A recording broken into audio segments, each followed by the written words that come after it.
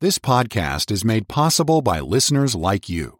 Please be sure to subscribe and share with friends and family. To help support this ministry, please visit walkwiththeking.org/donate. Thank you for listening.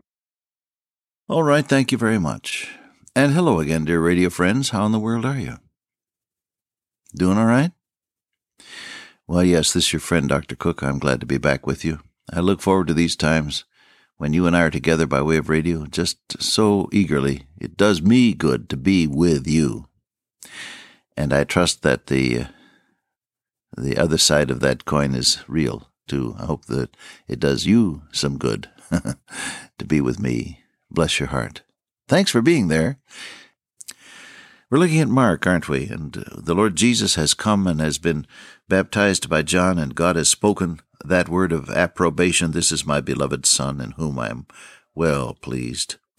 Now, immediately, verse 12, the Spirit driveth him into the wilderness, and he was there in the wilderness 40 days tempted by Satan, and was with the wild beasts. The angels ministered unto him. Mark, you see, sends everything in terms of telegraphs. He doesn't waste much time. But the other gospel writers, of course, tell it in a little more detail. Over in Matthew, you have quite a layout of the story of the temptation.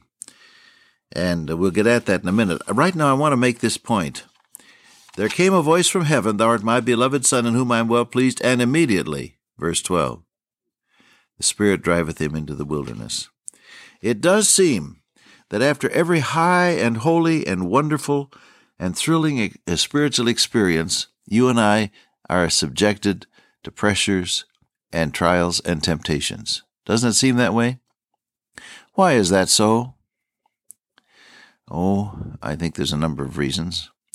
Paul speaks about temptation, and James speaks about temptation. Count it all joy when you fall into divers temptations, knowing the trial of your faith worketh patience. God allows you to be tested so that He can strengthen your faith in Him. When you get to the end of yourself and you have nothing left but God, then for the first time in your life, you will know that God's enough. Moses, speaking to the children of Israel, said that God allowed them to hunger, and then fed them with manna which they knew not, that He might make thee know. Moses said, that man shall not live by bread only, but by every word that proceedeth out of the mouth of God shall man live. What's the reason for this immediate testing right after the glorious revelation of God's blessing and approval there at the baptismal site? Well, in the case of our Lord Jesus, He was again identifying with poor, sinful human nature, yet without sin. He was tempted in all points like as we are, the Bible says, yet without sin. And so it was necessary for Him not simply to identify in that ritual of baptism, which proclaimed to all the world that He was taking His place with needy humanity, but then it was necessary for Him to be tested as we are tested in the realm of the mind and the body and the spirit as well. Satan used the same old approach, the lust of the flesh, the lust of the eyes, and the pride of life. He used the same old approach that he used in the Garden of Eden. Hadn't changed his approach any. Well, thank God the Lord Jesus withstood those temptations through the power of the Word of God. You want to look at that in Matthew just for a moment? I think it may be helpful and inspiring to us to see what our blessed Lord did in handling the same kinds of temptations that you and I have to face. 40 days. Mark is the one that provides the human nature components. It says He was with the wild beasts. No, none of the other writers mentions that. He was out there alone and in the wild. Now, it says He was hungry. 40 days He fasted, and 40 nights He was afterwards hungry. And the tempter came to Him, If thou be the Son of God, command these stones be made bread. Now, after you fasted for 40 days, I can guarantee you that you are hungry. You sense the need for food. And this was a temptation then that had to do with his body, didn't it? The desires that are wrapped up because that we live in a human body. Satan will tempt you, if he can, successfully, concerning your body, your appetites, your needs, your longings, your desires.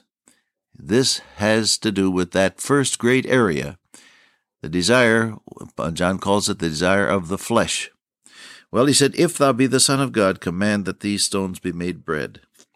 There were two approaches that he was using there, very subtle. One was the if approach. You're really not sure, are you, about all of this?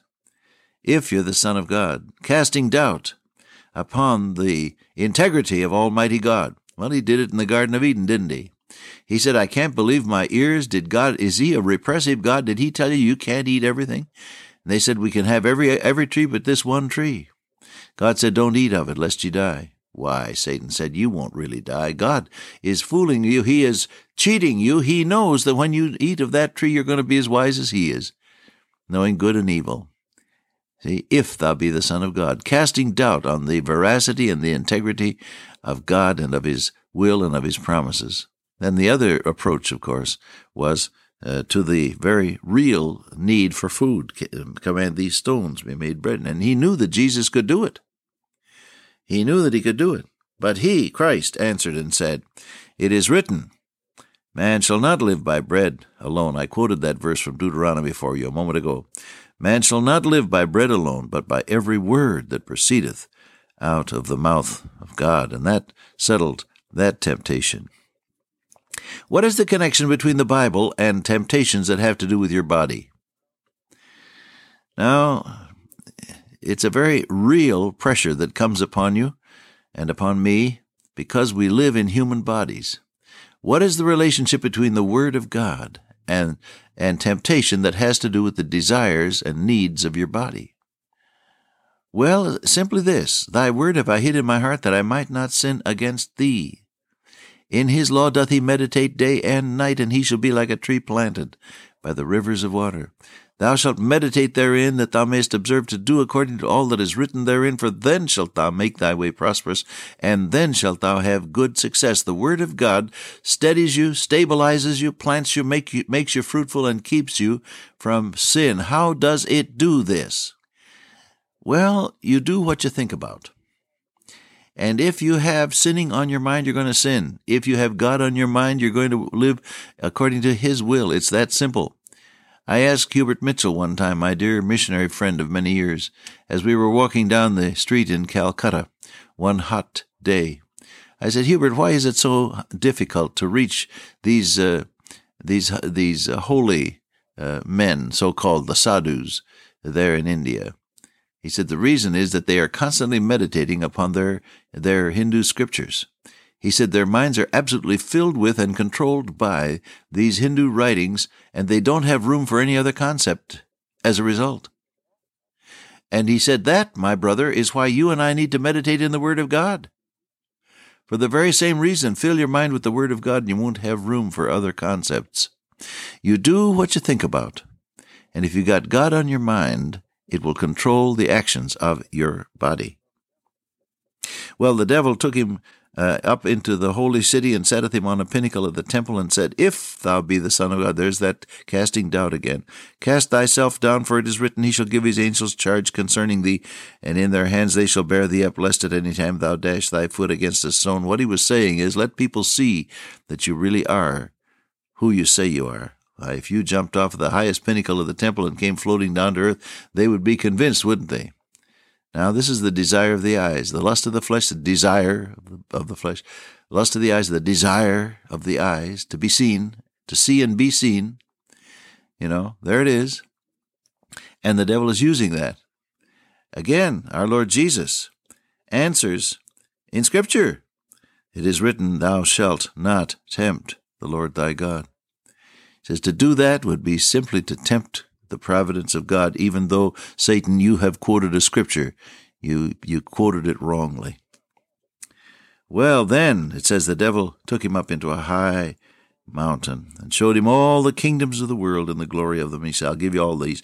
Now, was he really telling the truth? Could he have given control of the world system over to the Lord Jesus? The answer is yes.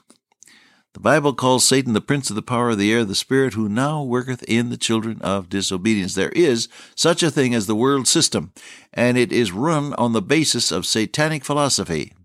Satan is not interested in making so-called bad people and derelicts and what we call bums. Satan is interested in making so-called good people who can do their work and live their lives without God.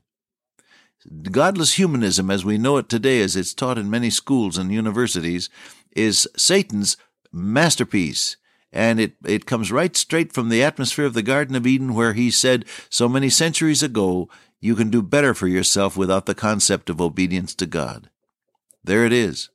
And so here he is. He says, I'll give you all of this, because God in his providence had assigned to Satan the place called the prince of the power of the air.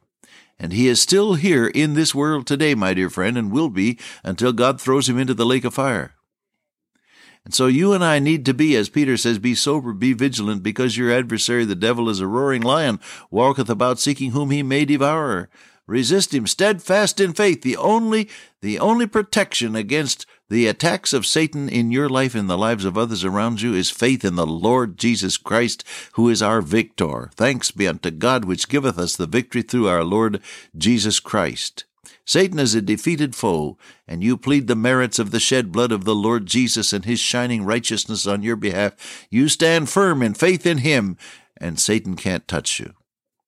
Well, I was saying, yes, he did have the right to offer this to the Lord Jesus, but our Savior said, Get thee hence, Satan. It is written, Thou shalt worship the Lord thy God, and him only shalt thou serve. Get your priorities straight. Who is the most important in your life?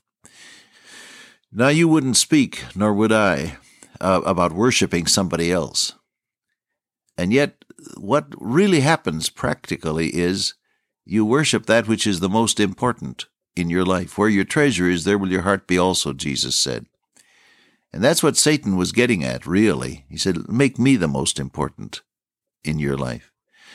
And our Lord Jesus said, speaking now as a human being, under pressure, God in the flesh, taking on a human body and now being subjected to the same pressures that you and I face, he said, It is written, Thou shalt worship the Lord thy God, and him only shalt thou serve. Put God first. That's what Matthew 6:33 really means, isn't it? Seek ye first the kingdom of God and his righteousness, and all these things shall be added unto you. Well, we talk a little more about that as we go on in our study of the Gospel of Mark. Dear Father, today may we resist Satan strong in the power of the Word and of the indwelling Holy Spirit. In Jesus' name, amen. Till I meet you once again by way of radio, walk with the King today and be a blessing.